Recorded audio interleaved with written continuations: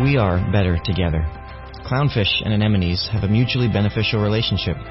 The anemone offers protection, and the fish keeps the anemone clean from bacteria.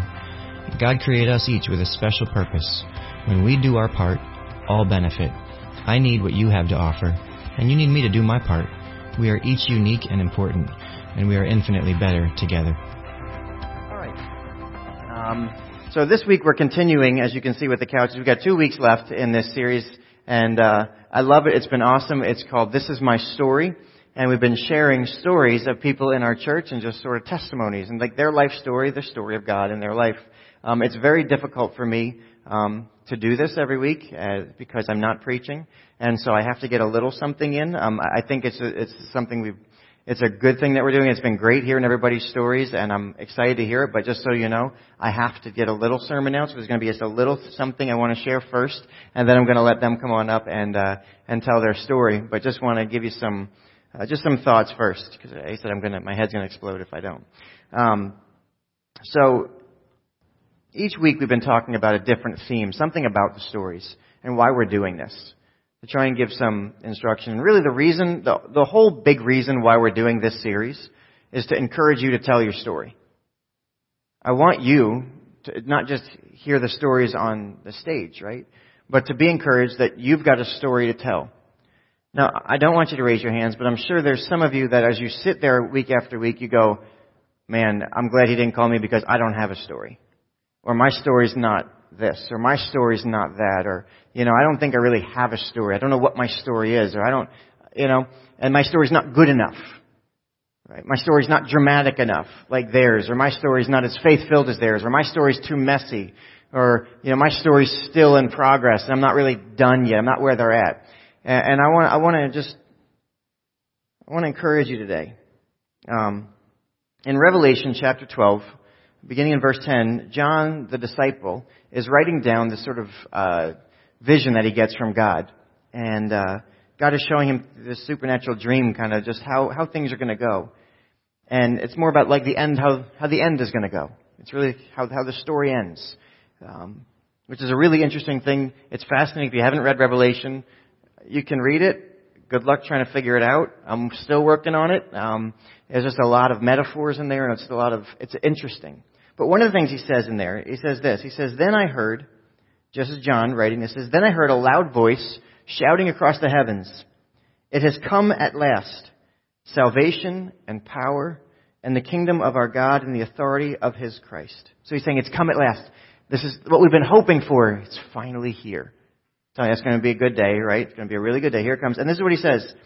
For the accuser of our brothers and sisters has been thrown down to earth, the one who accuses them before our God day and night. Think about this for a minute. The enemy is called the accuser.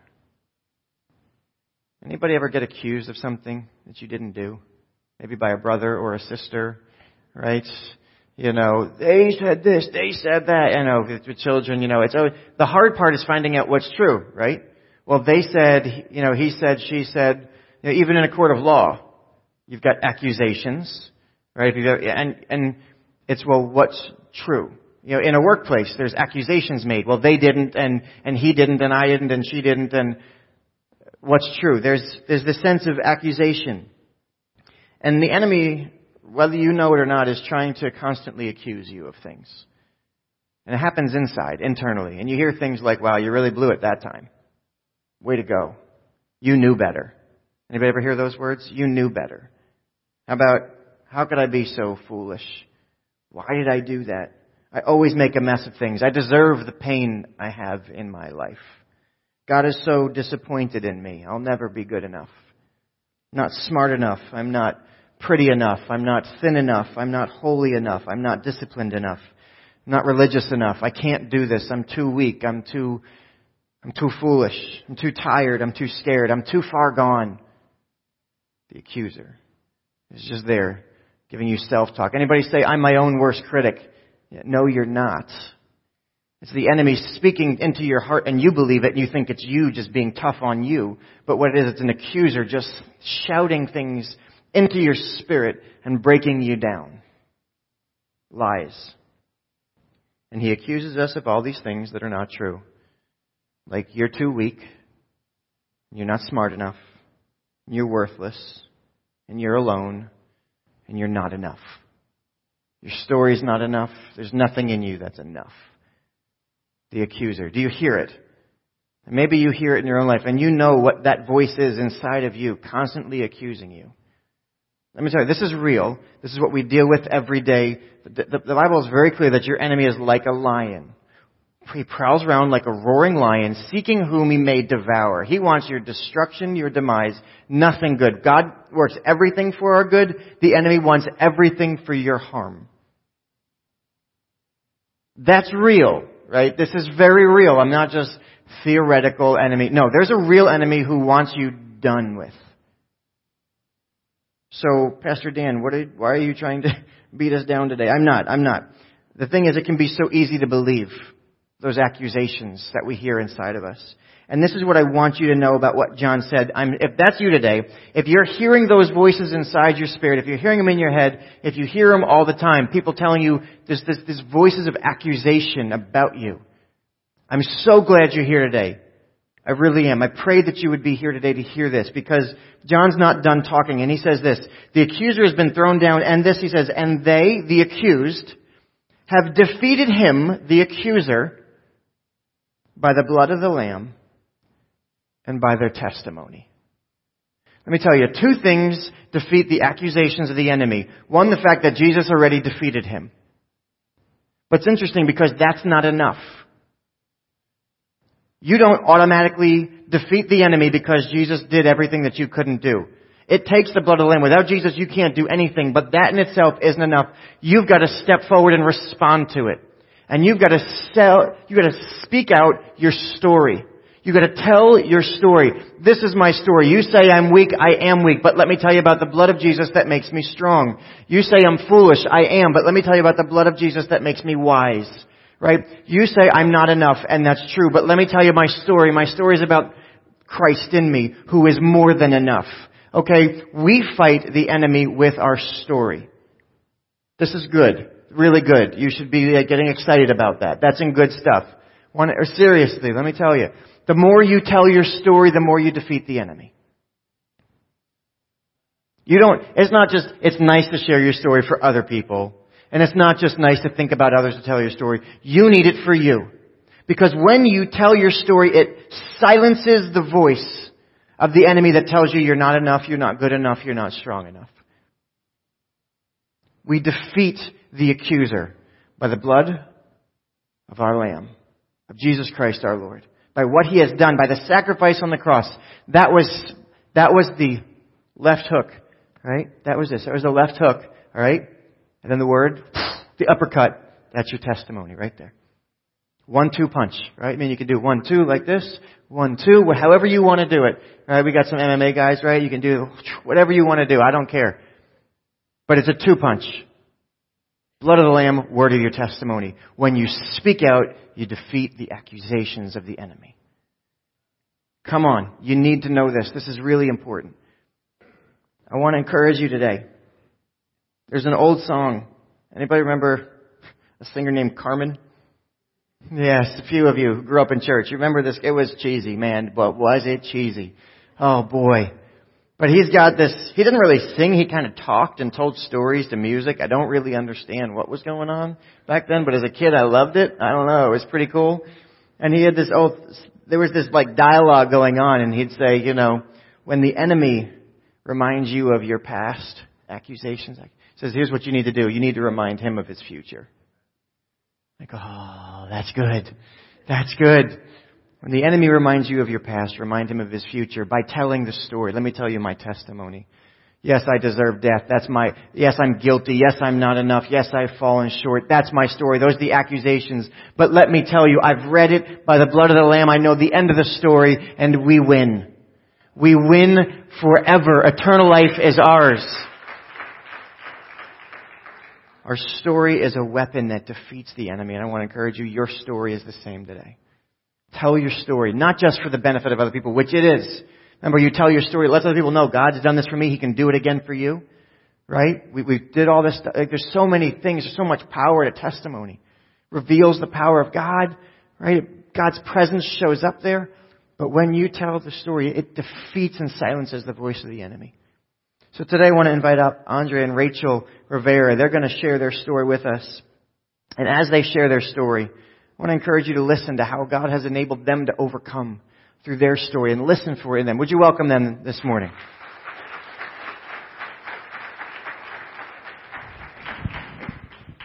Hey guys, how you doing? Doing good? You got your mics? All right, make sure we're good. All right. So thank you so much for doing this. I know they're so thrilled to do this. Not nervous at all, but they're going to do great. And again, when you tell your story, you don't have to make anything up. Just be you. Just be you. So thank you guys. We met Andre and Rachel right at the lake, right here. We were having Lifetree on the Lake, our outdoor service. Many years ago, we did an outdoor service there. We thought it was a great idea, and it was a lot of fun, except that it was very weather dependent. We didn't realize, and then there's no bathrooms, and so it was like a lot of logistics we just hadn't thought about. But it sounded like a good idea. Let's do a service outside. What could possibly go wrong? Yeah. And then there was planes flying and geese honking and dogs barking, and it was like 95 degrees. And hey, the best thing that came out of that, I think, is that they were walking their dog that day, dogs, plural, around the lake, and we're like, what is this? And so they stopped and took their dogs to church, and hey, dogs could come to church. That was a good thing. Yeah. And we got to meet you guys, and it's been awesome. We fought for them. They tried moving away. We wouldn't let them. We made them come back and so now they're back, and they bought a house, and they're here for good. So we're very excited. Very excited to have them here. So Andre, Rachel, tell us a little bit about yourselves. So first we'll start with this. What was life like? Introduce yourselves and then tell us what was life like growing up? You know, early years. Where'd you guys grow up, and what was life like as a kid for you? First, I would like to mention that my feet don't reach the floor. Your feet don't reach. I'm sorry. So no, you're looking for a stool. So I grew up in Linden, New Jersey, so upper central Jersey. Family of 5, 2 brothers, one older, one younger. In an interesting Haitian family. So my parents came over from Haiti in the 70s, and we got to live that out in Linden, where you're being told what life would be like in Haiti, but you get the comforts of the United States and just all the weirdness that goes along with that. So just being brought up with 2 cultures, actually, growing up, and it has influenced a lot of my life. But a good life, middle-class family, great memories. Love my parents, love my brothers. My brothers hang out with my husband like they're best friends. Just a good time. Awesome. I also grew up in North Jersey, a little further north in Union City. Not Union, New Jersey. It's a little different. It's closer to Jersey City. I was actually born in Puerto Rico, and we moved to Jersey when I was about 5. So I started learning English then, and short story is that I started learning English by watching Looney Tunes.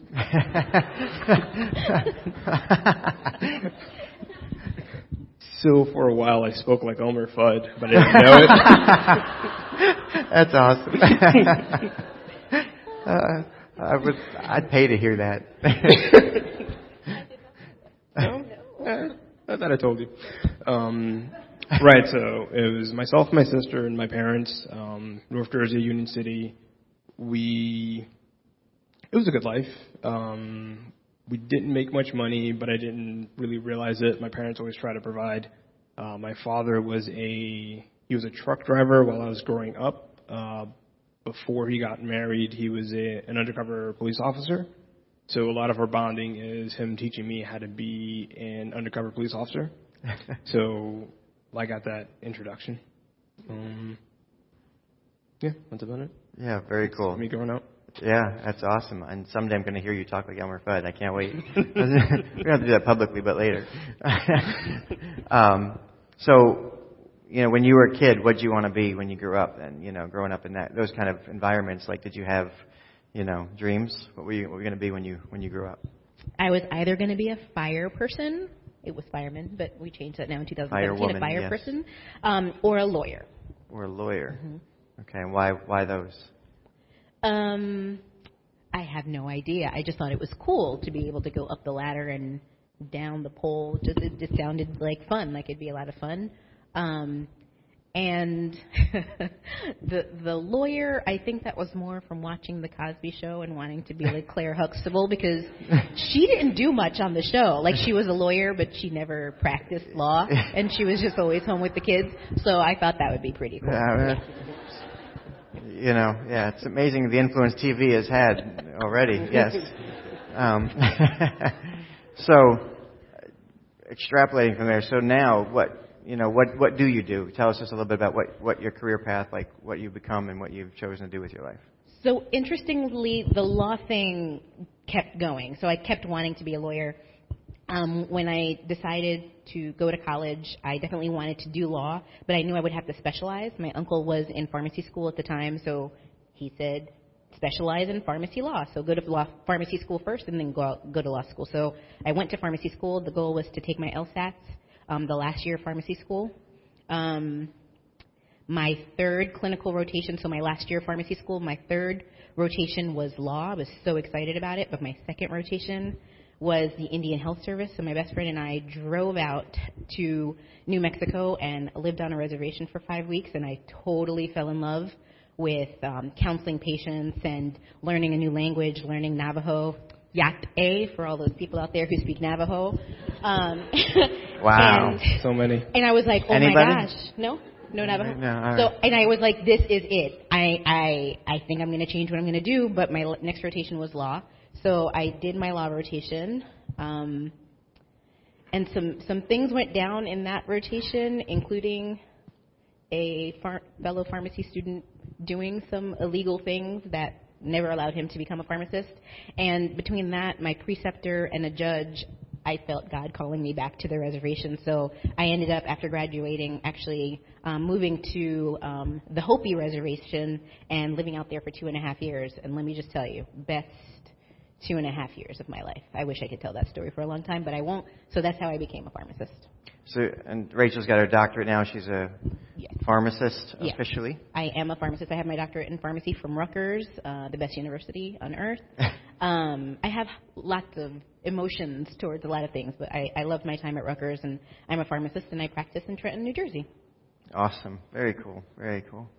So, all right, Andre, how about you? What did you want to be when you were a kid, man? I actually wanted to be a military officer or a spy. I'm really not sure why. I think it might have to do with my uncle, who was he was a colonel. He was also an airborne ranger. Although I didn't spend much time with him, he was a huge influence in my life.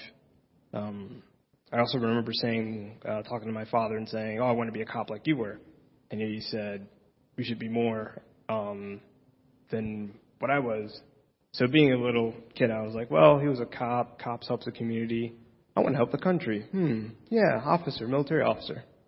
All right. And so then tell us now what you do now, like how that life, played out for you. Now I'm a systems administrator for supercomputers at Princeton University. However, I did attain my goal of being a military officer, and I was a intelligence officer for the Army. Yeah, for how long did you do that? I was in the Army for 14 years, made it to the rank of captain, deployed to Iraq once, and I was actually able to work with Special Forces, Green Berets, and others. So I was basically a spy.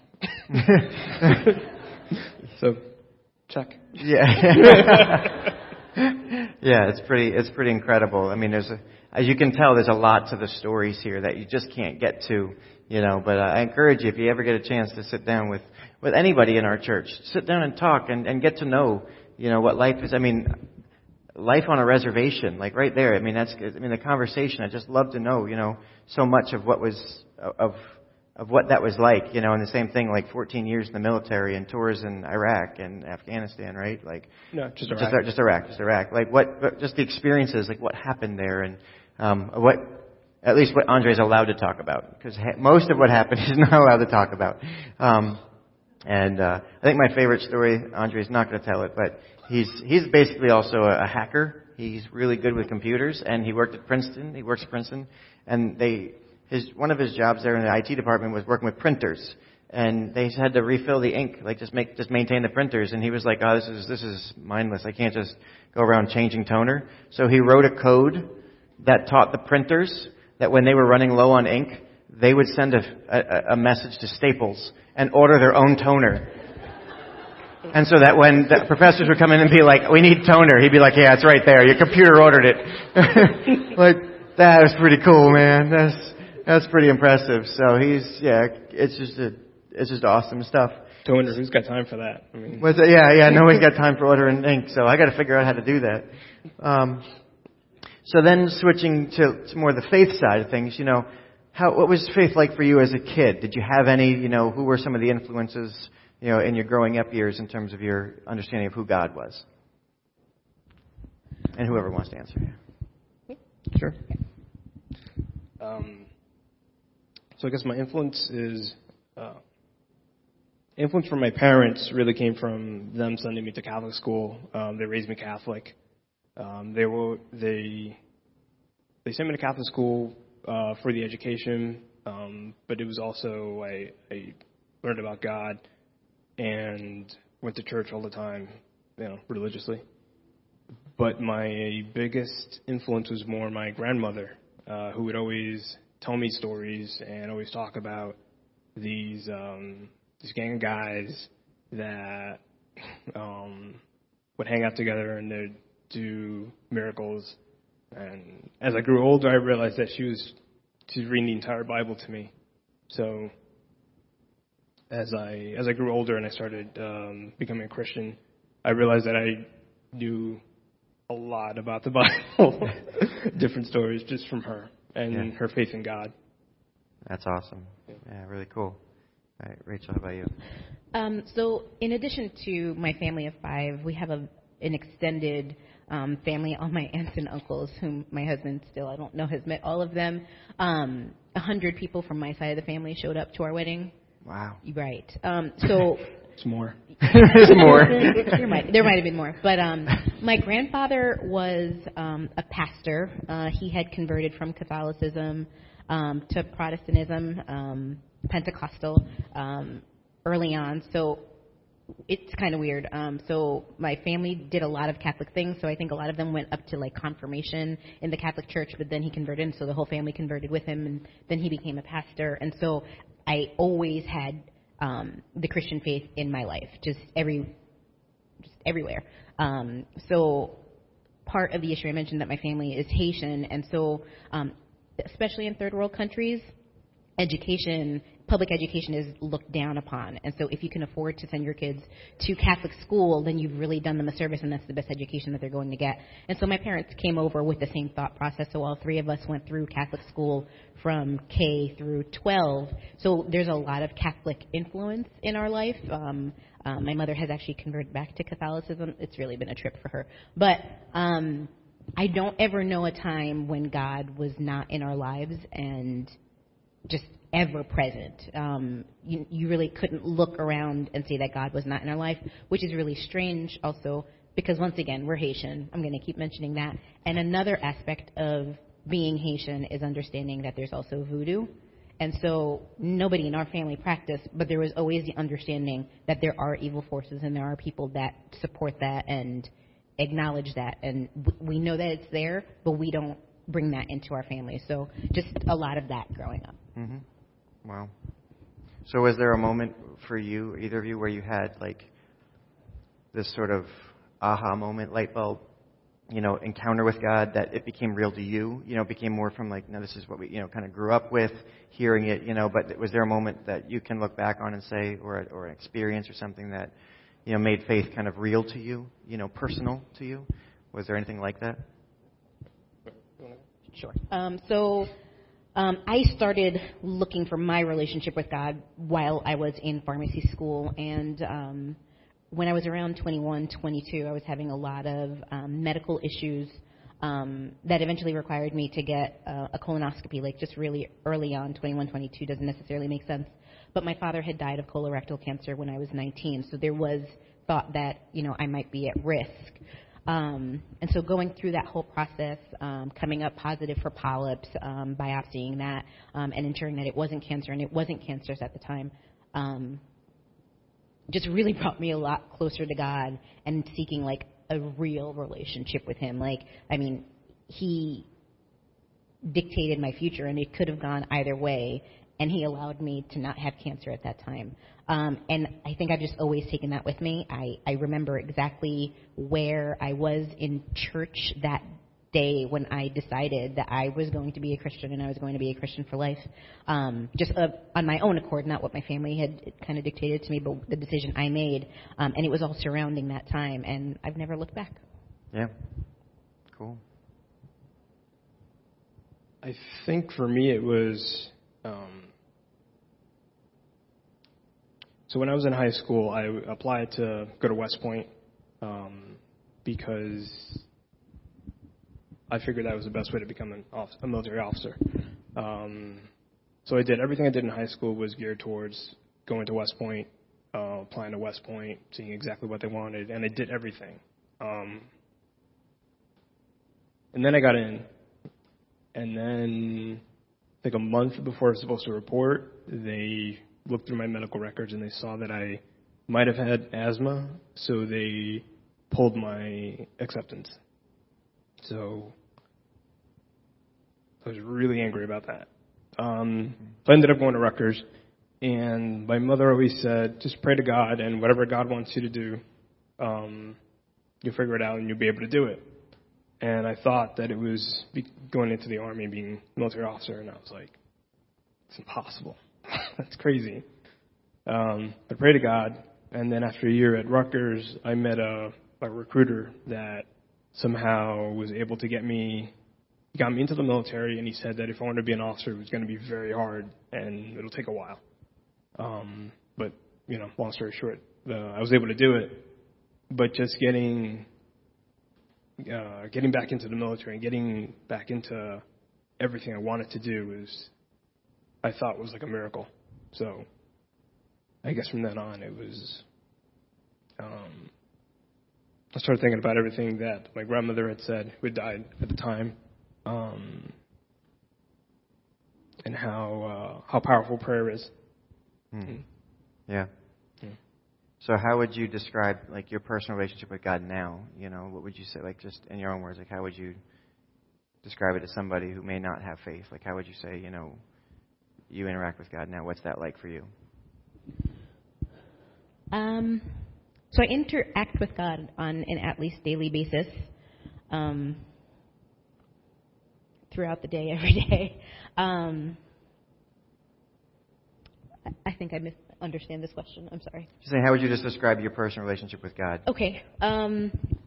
So God is my Lord and Savior, and I do interact with Him on a daily basis pretty much throughout everything that I do. At work, at home, in relationships, He is ever present. I mentioned that I work in Trenton, pretty much the heart of Trenton, and working with patients who have literally nothing tends to be who I find has the most vocal faith. This also happened on the reservation. The reservation had a minimum 65% unemployment rate, which I may assume that Trenton may have something similar as well. And those are the patients that I have like the deepest connections with. They talk about God through their medical issues, through their life issues. You guys have never come to my pharmacy, but if you can just imagine me doing a praise dance with a patient, I know the camera's around, and I'm just thinking that security must think that I'm losing my mind in the pharmacy, but I'm doing a praise dance because one of my patients has just graduated with her bachelor's, which, you know, she might be like 49, and she just never thought she would, but like, by God, that's awesome. You know, and it's just really awesome to be able to interact with people like that on a pretty regular basis. Cool. All right. Ajay, how would you?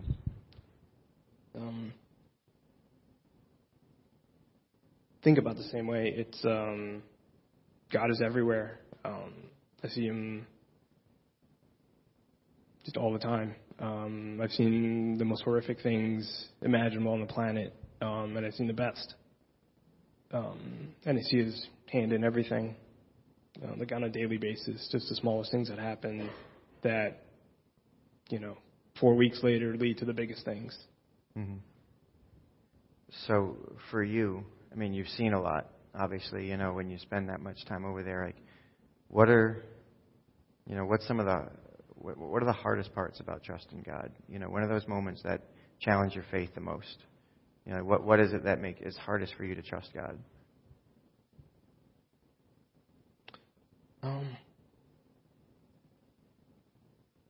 I guess just letting go is the hardest. Through all my training, I always wanted to be in control. I was trained to be in control. And I guess I remember, I feel like I'm harping on going to Iraq a lot.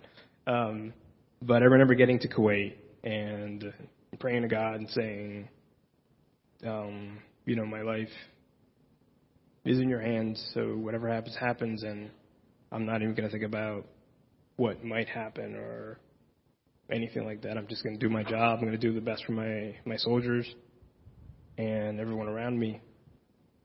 And I just let go. And no stress. Yeah. The entire time I was there. No stress. Wow. That's amazing. Yeah. How about you? What are some of the things that challenge your faith the most? So for 9.5 years of my pharmacy career, I was a United States Public Health Service officer. Would you like to explain what that means? Okay. Yes, I'm sorry. So there are 7 uniformed services of the United States. The first 5 are armed services: Army, Air Force, Navy, Marine Corps, Coast Guard. And then there are 2 uniformed services that are not armed, and that's the National Oceanic Atmospheric Administration. They do the weather channel thing. NOAA, yeah, they do weather. And then the United States Public Health Service, which is under the Surgeon General of the United States. And we are mostly healthcare professionals that are all officers, and we live somewhere in the United States, Alaska, Hawaii, Guam, Puerto Rico, and we take care of the health of the nation. So if you think of the CDC, the NIH, the Indian Health Service, the Bureau of Prisons, because nobody wants to go there, that's where we are. And so I worked on, like I said, Native American reservation, and then 3 prisons thereafter. And I was having a pretty good career. I had made it to the rank of 05 commander, and had a terrible experience at my last prison, just working with some of the most just terrible people. I don't know how to say that in a nice way, but just working with some really terrible people, and it wasn't working out very well for me at the time. Andre and I were in marriage counseling, secondary to just living with someone with PTSD, right? So Andre has PTSD from Iraq, and work was just really overwhelming. I was working 17-hour days.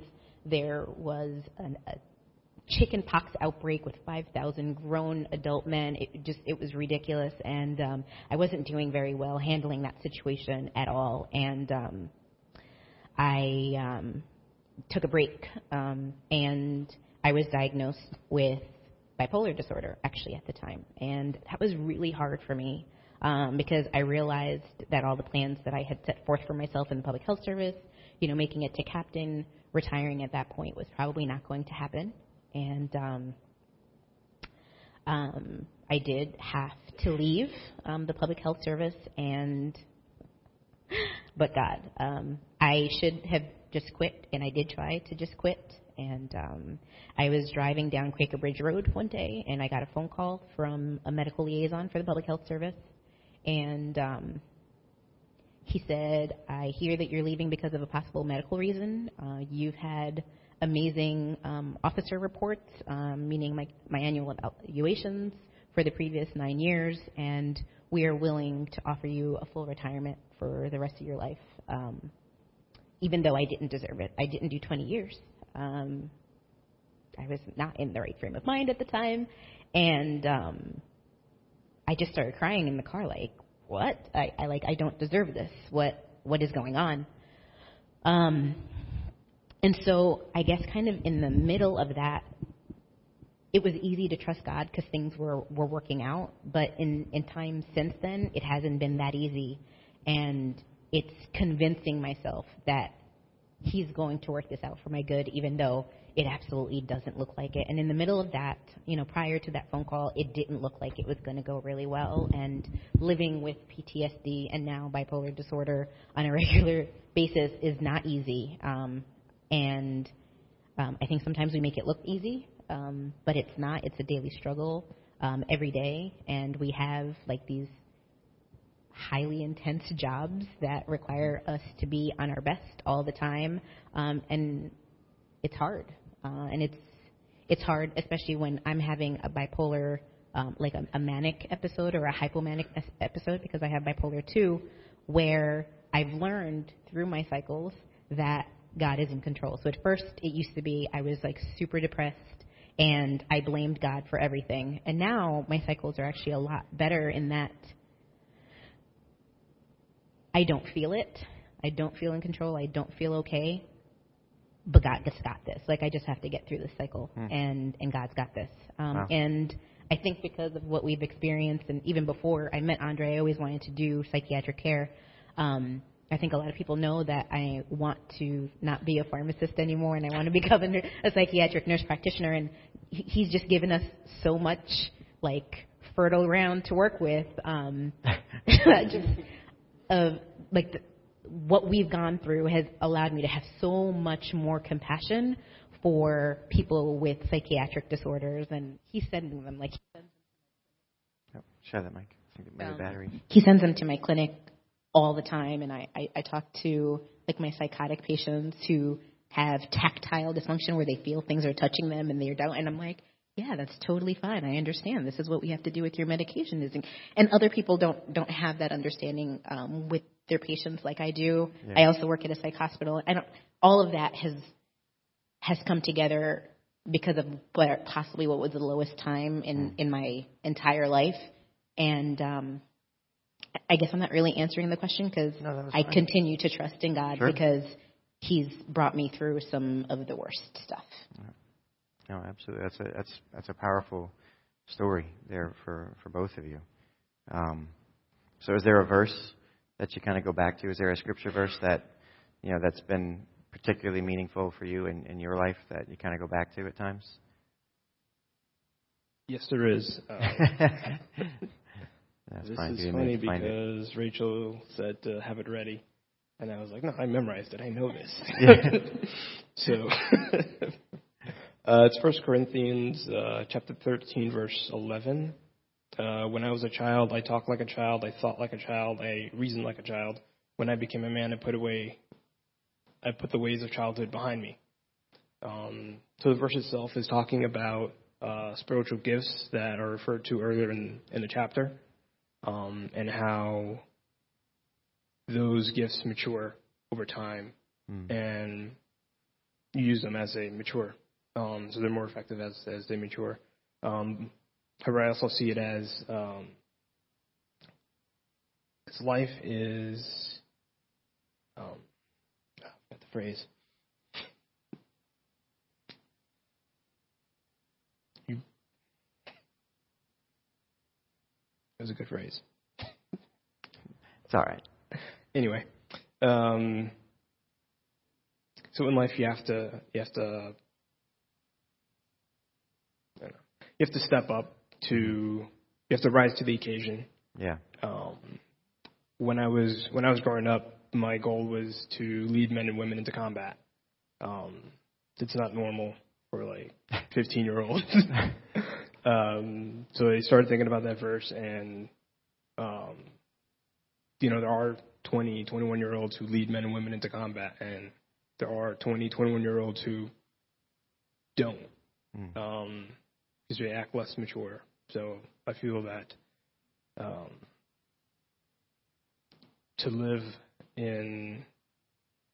to be with the Lord, you have to do your best and be mature, both spiritually and within the world.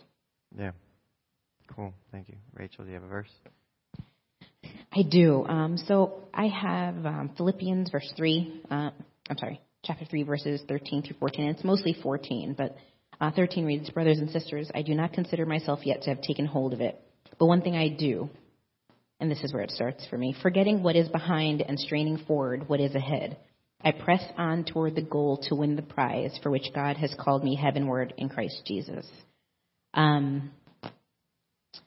For those people who know me, I do races, and sometimes they include mud, but I actually hate running. I despise it. It is the worst thing to me, and I know there are people here who do ultra marathons, and I don't understand it. But what I do understand is that it's a process, and it's not a sprint, and you keep going at it, and you keep training. And the Christian life is a marathon that ends when it ends, right? When your life ends. And so pressing on, which is what it's talking about here, is just continuing to just take that one step at a time, as painful as it is, as torturous as it is, as many people are going past you, or the people that you have to bring alongside you. You just keep pressing forward. And for some reason, it just appeals to me so much, because I hate running so much, that I understand the process of moving forward. Yeah. Awesome. All right, one last question. Is there something that you'd want to, say to our church or even to future generations? If there was one thing that you'd want to say about the God that what would you want people to know? What would be the story of, of God for you? What would you want to say to people? I think it goes along with what you were saying earlier, how God is always, He's always there, He's always present in your life, and no matter what you're going through, everything will fall into place, and we know the ending of the story. So no matter how hard things are, no matter how bad things get, just always trust in God. That's something I've always done at the worst times in training, the worst times in combat, the worst times in life. Just always trust in God. Yeah. If He doesn't do one more thing, He's done enough. We are so blessed in this first world country. I've deployed to Haiti after the earthquake in 2010. And if He doesn't do one more thing, He's done enough. We woke up this morning. He's done enough. We got to make it here this morning. He's done enough. We get to hear His word without worry that they are coming for us outside. Like, He's done enough.